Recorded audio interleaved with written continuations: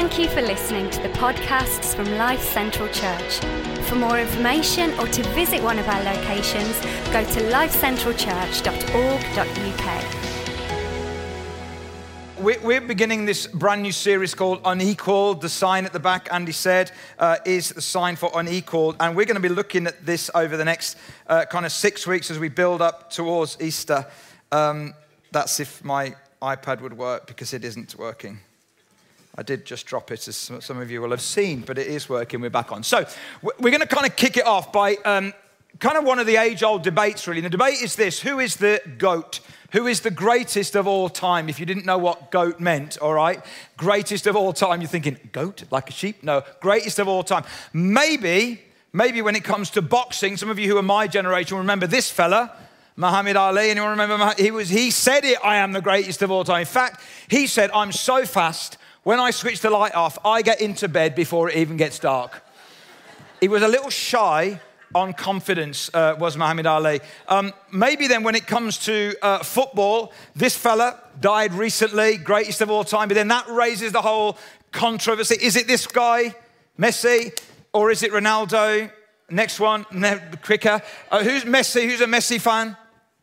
Ronaldo? Gabby Bonlahor? No, that's okay. Some of you who are not Villa players, I don't know what that raises. Maybe, though, coming outside of sport for a minute, what about this lady here, Florence Nightingale, considered to be one of the greatest of all time in her field in nursing? What about this person here, Winston Churchill, voted the greatest leader in UK history? What about this lady here, Mother Teresa? I'll be heading out to Albania next weekend. Right in the airport in Tirana is a statue of this lady. She was born in that part of the world. But maybe, when it comes to music, maybe these fellas. Do you think the Beatles, greatest of all time? Not quite so sure. Interesting enough, the Beatles, one of them said this, okay, Christianity will go. It will vanish and shrink. We're more popular than Jesus now. I don't know which will go first, rock and roll or Christianity. Beatles are great, but I beg to differ on that one, don't you? I want to suggest to you humbly, okay, that this fella here is the greatest of all time. That whatever your depiction of Jesus, whatever your image of Jesus, that there has never been or never will be a greater person who will ever step foot on planet Earth. He is unequaled in every single way. And we're going to look at that over the next few weeks. And we're going to do it, and the source that we're going to do it in is the book of John. There were 4 Gospels in the Bible, and John is one, and the others aren't George, Ringo, or Paul, okay? They're Matthew, Mark, and Luke. And these 4 depictions give us a picture of Jesus, but Matthew, Mark, and Luke focus much more on kind of what he did. John focuses much more on who he is. Okay, so the others are focused a lot more on the humanity side, but John is the gospel that is focused more on the divinity side. And in John's gospel, there are 7 statements that Jesus makes about himself. And every single week from now right the way up until Easter Sunday, including Good Friday, we're going to look at those 7 statements. And the first one we're going to look at today, I'm going to open up. But before I do that, I want to just talk a little bit about those 7 statements, because they all begin with the prefix I am. And I'm going to give you a little bit of background because this is important. Some of you will know this because you've been around Christianity a long time. Some of you are newer to faith. Some of you are checking faith out. And you're thinking, why should I follow this Jesus? We want to give you some reasons why we think you should follow him. 7 times he says, I am, and then he makes a statement. And that prefix, I am, is really important. 7 times is important because in the Bible, 7 is the number of completion. It's the number of divinity. So that means something. But then I am is a reference to something that happened in the history of Israel. You have to go way back in time to when the Jews were in captivity in Egypt, and a guy called Moses was sent to kind of deliver them. But he was in the desert. He was licking his wounds. He was embarrassed. He was disappointed. And one day, as he was tending the sheep, a bush exploded into fire, and God spoke to Moses out of the bush. And this is what he said in Exodus chapter 3. Moses said to God, suppose I go to the Israelites and say to them, the God of your fathers has sent me to you, because God has just asked Moses to do this. And they asked me, what is his name? Because Egypt had lots and lots of gods. So Moses is saying, okay, if I go back to Pharaoh and say, God has told me to tell you to let my people go. They've got lots of gods with lots of names. What name shall I tell them? What shall I tell them? God said to Moses, I am who I am. This is what you're to say to the Israelites. I am has sent me to you. Now, for those of you that are newer to this sounds a bit of a riddle, doesn't it? I mean, how many of you, when you introduce yourself, say, I am who I am? Sounds a bit like, look, it's a bit like, isn't it? Now, you say I am, I'd say I am Leon, Richard. And you'd say I am Richard. You wouldn't say I am who I am. What is all this about? But I am is a reference here, because what it means in the Hebrew is it's a revelation of the new name of God, Yahweh. And it's like God is saying, listen, you don't need to give any other descriptors. You can have all these 1,000 names that you sing about, but ultimately, I am. I am. And that revelation of who he is, he's not just telling Moses who he is, he's telling Moses what he is. The nature of it. I am uncreated is what that phrase means. I am pre-existent. I was before, I will be now, I will be forever. I am eternal, I am matchless. You just need to say, I am, Yahweh has sent me to you. And when Jesus declares, I am, all the religious leaders around were like, he's claiming to be God. So don't ever let anybody tell you that Jesus was just a man and he didn't claim to be any different, because that's totally not true. When Jesus declared, I am, he is declaring his very nature. And the first question that I want us to think about today, which gives us our first statement, is this. Anyone hungry? I don't know whether you've seen the bread and you're hungry. Because Jesus said, the first statement he said is this, I am the bread of life. Why bread? Bread is universal, right? I mean, bread doesn't belong to any nation or any people group. It's a tortilla in Mexico. It's a baguette in Paris. It's a bagel in New York, and it's a cob in the Black Country. It's universal, belongs to everyone. It's varied. I mean, you can butter it, toast it, batter it, flatten it, grill it. You can do so much with it. It's daily. It isn't in season like fruit is in season. It's daily. And it's the staple diet of some, and it's a fancy appendage to others. Bread is amazing. And this came home to me powerfully just over a week ago when I was in Uganda, and here's me serving some bread to these kids. And the reason these are going is that I said to the kids that my name, Leon, means lion. And so every time they saw me, they all went like that the rest of the day. But you know, when I was in Uganda with Compassion, the whole power of bread came home to me. We went to visit a family in a house. I say a house, it was a room. A single mom whose husband had left her when she was expecting the second child. So one of the kids was at school and the other was 18 months, was in the house with her. And we went in and we sat in the dirt in a house, in a home, and spent an hour or so with her. That hour, she had to negotiate with her boss, because right outside her home, she sold pork to people that passed by, and she worked from 9 a.m. till 11 p.m. every single day, and she had to negotiate for an hour to meet with us. And as I went in and we sat talking, and then we had a gift with us, and I opened the gift, and it was some food, and I took out a loaf of bread, and as I gave her the loaf of bread, she wept. And she wept, because there was no food in her house. She wasn't allowed to go anywhere near the pork. She had nothing. And so we were able to give that loaf of bread, which literally was a lifesaver. And it came home to me again how when Jesus says, I am the bread of life. You know, yesterday I was, me and Alison and our grandkids and family were up at the park, and we're taking half a loaf of bread and throwing it to the ducks. Because just that's what we do. But actually to some people, bread literally is a matter of life or death. Anyone hungry? See, Jesus isn't just talking about physical bread. He's going much, much deeper than that. And in John chapter 6, where Jesus says this phrase, he goes on a little kind of expedition with the people who are following him. And it starts off in John 6 when he does this amazing miracle where he feeds a multitude with loaves, with bread and with fish. Then he walks on water.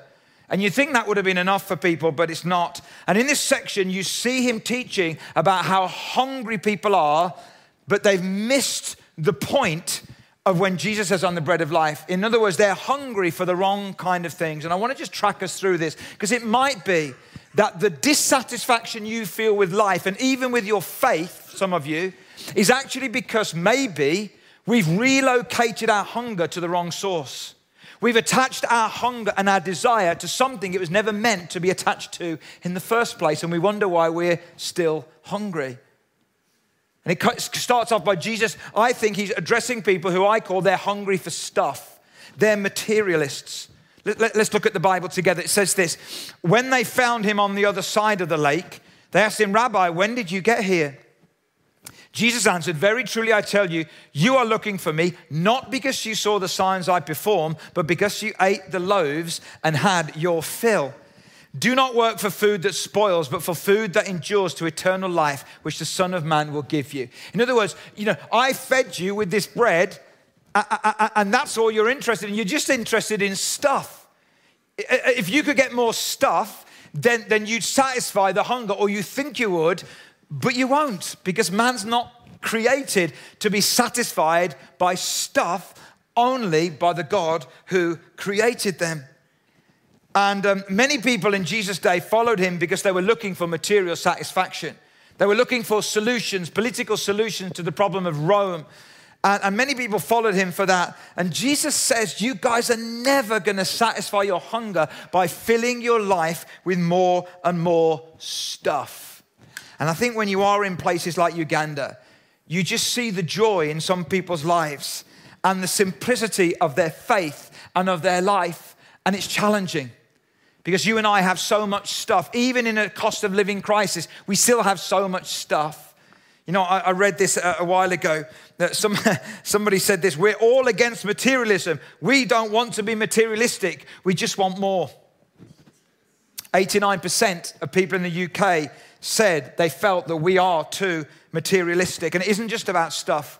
A TV show in the States years ago, I saw this, and they were talking about a sex therapist who said this, if you're not completely satisfied with your sex life, give us a call. If you're not completely satisfied, that is the spirit of the age, isn't it? If you're not completely satisfied with your sex life, if you're not completely satisfied with your spouse, if you're not completely satisfied with your job, if you're not completely satisfied with your body, if you're not completely satisfied with your church, move on and get another one. That's materialism. That's a hunger for stuff. And rather than fill our lives with more stuff, maybe we should ask some deeper questions. Why do we fill our garages with more expensive cars, our mantelpieces with the tokens of our success, and our houses with things, but none of them give us the satisfaction that deep down we desire? And I want to test this out for you in the room and those of you in locations as well, and even online. And I'd like you to take out of your pocket your wallet, your purse, your keys, or your phone. Can you pass my phone, darling? On the floor. I want you to just take it out. So whatever's most important to you right now, okay? And I'm going to test whether we're materialistic or not. So take it out, okay? Hand it to the person on your right. We're taking up an offering. No, I'm joking. Some of you are like, oh, you can have my keys and you ain't my phone. You don't have my phone. It does apply, though, to followers of Jesus as well. Let me read this to you. Author Jean Zorns wrote this many, many years ago. She said this, as a new Christian, see if you see yourself here. As a new Christian, I presumed Jesus' main job was taking care of me. He led me to a job, roommates to share my apartment costs, and a car that ran. But after a while, my tastes got funnier. Like the Israelites waking up to manna every morning, that was bread that came in the desert. I was tired of the same old. I wanted a home with more privacy, a more interesting yet less stressful job, and a shinier new car. My list continued to grow. I wanted Jesus to perk me up when I was down, remove my difficulties, and make living a whole lot easier. And before you and I get too judgmental, that's me. When I was in my 20s and first gave my life to Jesus as a teenager, and my first job, I earned £6,000 a year for several years, and even then it wasn't a lot of money. But I didn't care because I loved Jesus. And I didn't care that my friends were getting more stuff and going on bigger holidays. I didn't care but the older I've got, sometimes some of those things can creep in, can't they? And actually, we've gone from our hunger for God to a hunger for stuff. So what are you hungry for? Is it stuff? And then Jesus goes on to talk to the second group of people who I think are hungry for rules, and we'll call them legalists. Hungry for rules, and they're legalists. It says in the Bible here in John 6, then they asked him, what must we do to do the works God requires? We've got to do something, haven't we? Jesus answered, the work is this. The work of God is this, to believe in the one he sent. You don't have to do anything. You have to believe. You have to be hungry for me, not just hungry for rules. Sometimes when you grow up in church like I did, you can have enough of faith just to inoculate you from the real thing. You know, it's like a jab. Gives you a little bit of the real thing and inoculates you against the real thing. And some of us have grown up and we've been hungry really for rules. Just tell me what to do. Tell me how to be compliant. And that will never satisfy the desire in your heart. I love what G.K. Chesterton said. He said this, let your religion be less of a theory and more of a love affair. Guys, I want to say, I've got to talk here, but I might come away from that. We need to fall in love with Jesus again. And I know some of you may not even believe that Jesus exists and you're checking it out, and I get that. But for those of you that do, our relationship with Jesus has to be less of a theory and more of a love affair. And I'll talk about that in a moment. But what are you hungry for? Rules? And then Jesus pushes it even deeper. And he says to another group of people, maybe you're hungry for signs, and we'll call them sensationalists. And in John 6, verse 30, he says, so they asked him, what sign then? Bearing in mind, he just fed the 5,000 and walked on the water, all right? What sign then will you give that we may see it and believe you? You mean feeding a multitude and walking on the water is not enough? How many of you have seen God do something? Dan said, how many of you have known God as a healer? Come on, let me see your hand. Those of you online, how many of you have known God as a provider? You've known God as the ocean parter and all that.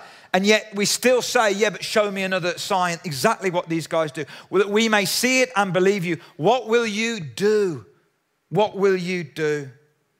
Jesus then goes on to remind them of their history. He said, hey, in the wilderness, God provided manna, bread for you every single day.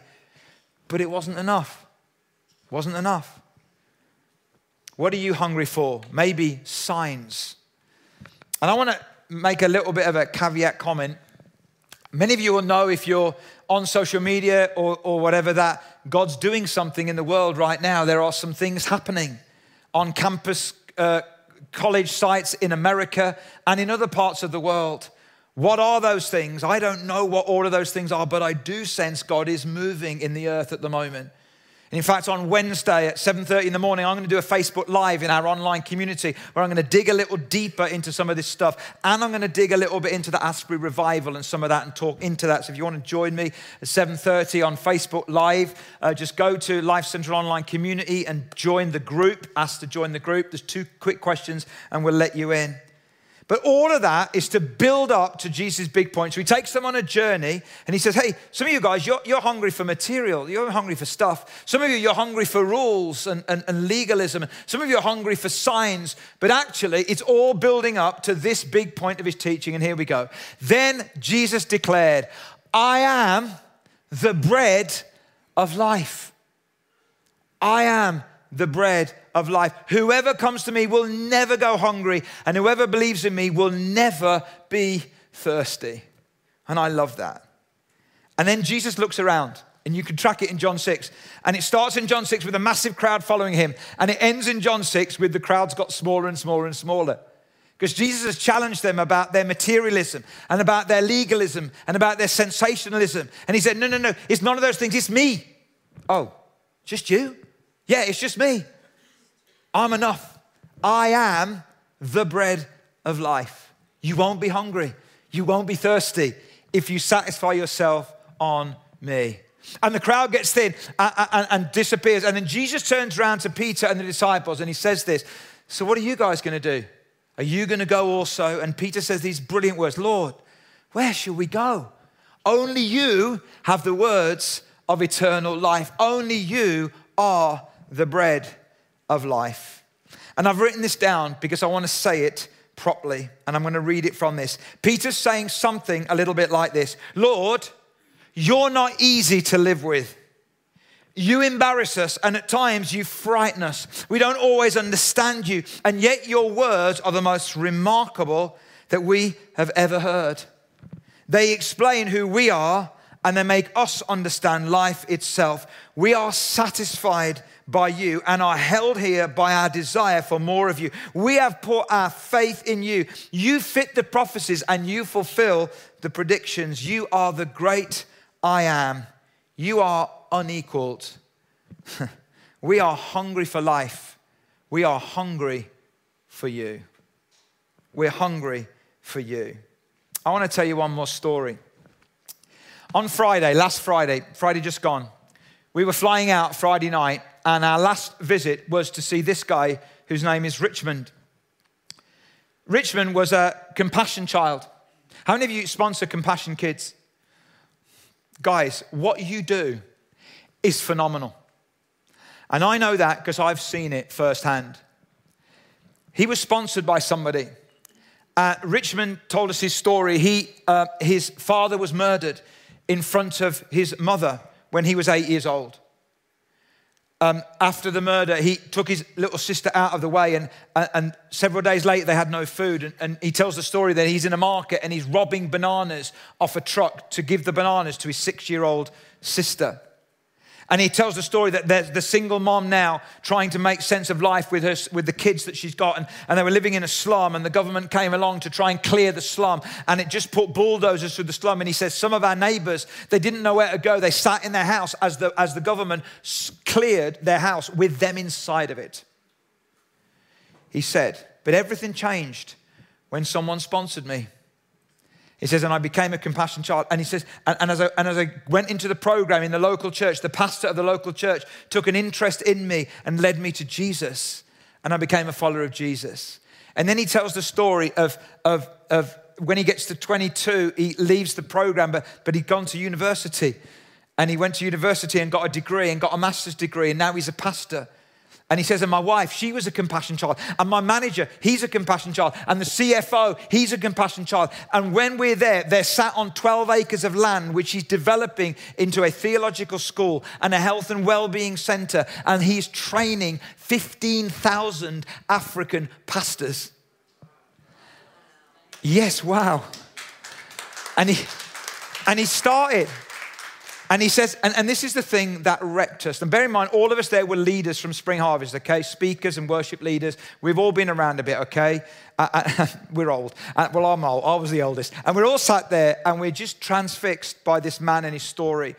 And then at the end, this is what got me. He said this, and it all changed when I was sponsored by a 15-year-old girl from the UK called Heather, who I've never met.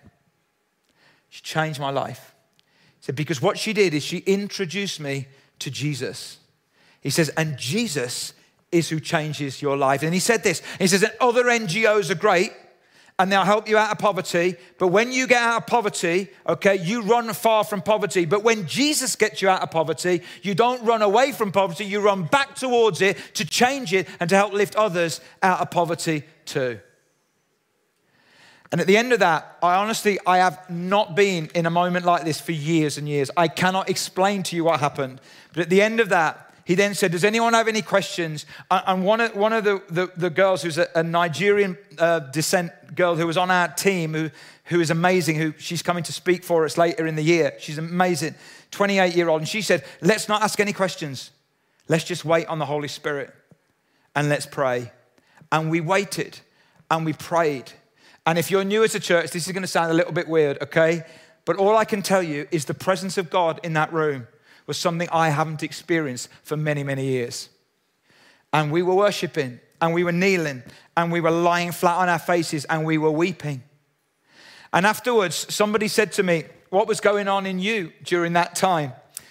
And I have to say, I said this, to my shame, what was going on in me at the start was this: God, what am I doing with my life? When I've heard this guy's story, what am I doing with my life? What have I done with my life? And then I felt God say to me, Leon, it's not all about you. It's about me. It's about him. And I repented on my knees and said, Jesus, I'm sorry for being so focused on myself when it's all about you. Only you have the words of eternal life. I want to give the rest of my life to you and you alone. So I want to invite you. I want to invite you today. at the start of our series to recommit yourself, if you're a follower of Jesus, to a hunger for God. He is the bread of life, right? He is the bread of life. God is moving around the world right now. We as followers of Jesus need to position ourselves in a place where we're engaging with him. But it may be today that you're not a follower of Jesus. I want to speak to you for a moment as well. You see, perhaps you've never tried this bread. Perhaps you've never tried this bread. Perhaps you tried everything else. You filled your house with stuff. You filled your life with stuff. You've done stuff. But you know that there is a hunger deep on the inside of you. Maybe you're in one of our locations or you're online as well. And you've never, ever said yes to Jesus. I'm going to give you an opportunity to do that today. But it may be that for some of you, you've stopped going to the bakery. You've been to the bakery, you know what the bread is, but you've stopped going to the bakery. And you wonder why your life feels empty. You wonder why Jesus doesn't feel alive to you. It's because God, the Bible says, give us this day our daily bread. Stop going to the bakery, no wonder you're hungry. But you go to the bakery every single day. You dig into Jesus every single day, and you will find he is the bread of life, but you stopped going to the bakery. Maybe you stopped engaging with your small group. Maybe you stopped engaging with the gathered church. You stopped going to the bakery, you'll be hungry again. Or maybe some of you, you're a little bit like the Israelites. You've got bored with this bread. Like, I know this bread. You want something a little more fancy. You want something a little bit more, do you know what I mean? And maybe you've taken your eyes off the provider and you're only focused on the provision.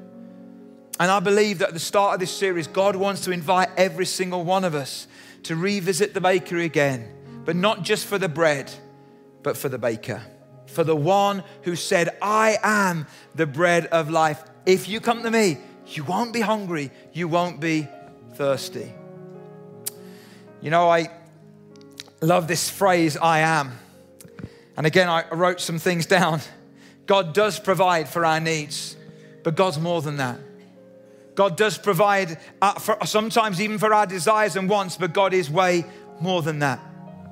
And what I experienced in Uganda, which I hope lives with me, I really hope it doesn't just go away. I hope it lives with me. Is just a renewed hunger and a passion for him, for God, for Jesus, the great I am. Who is able to give me real hope and answers? I think Jesus would say, I am. Who is able when my vision is bigger than my resources? I am. Who is worthy of my trust? I am. Who can I be sure is listening to me? I am. Who is there when my marriage is sinking and I don't know which way to turn?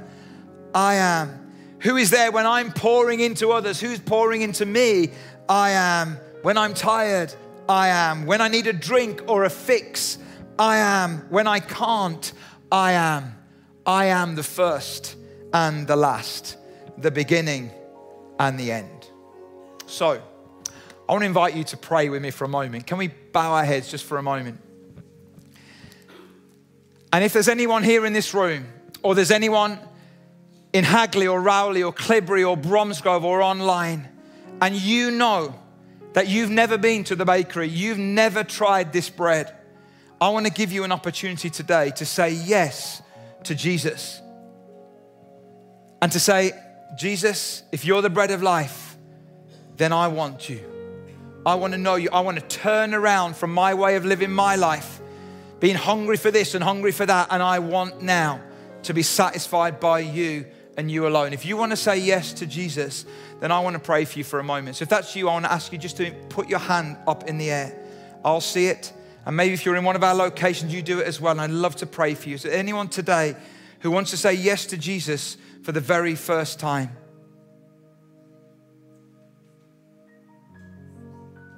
Thank you, Jesus.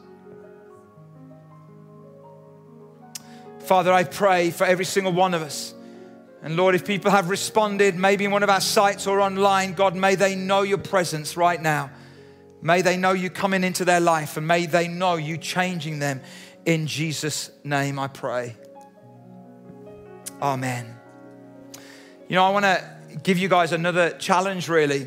On April the 2nd, we have a baptism. If you've said yes to Jesus and haven't been baptized, I want to encourage you, get baptized. It's so, so important. It's important because Jesus did it. It's important because Jesus taught it. It's important because the early disciples did it everywhere they went.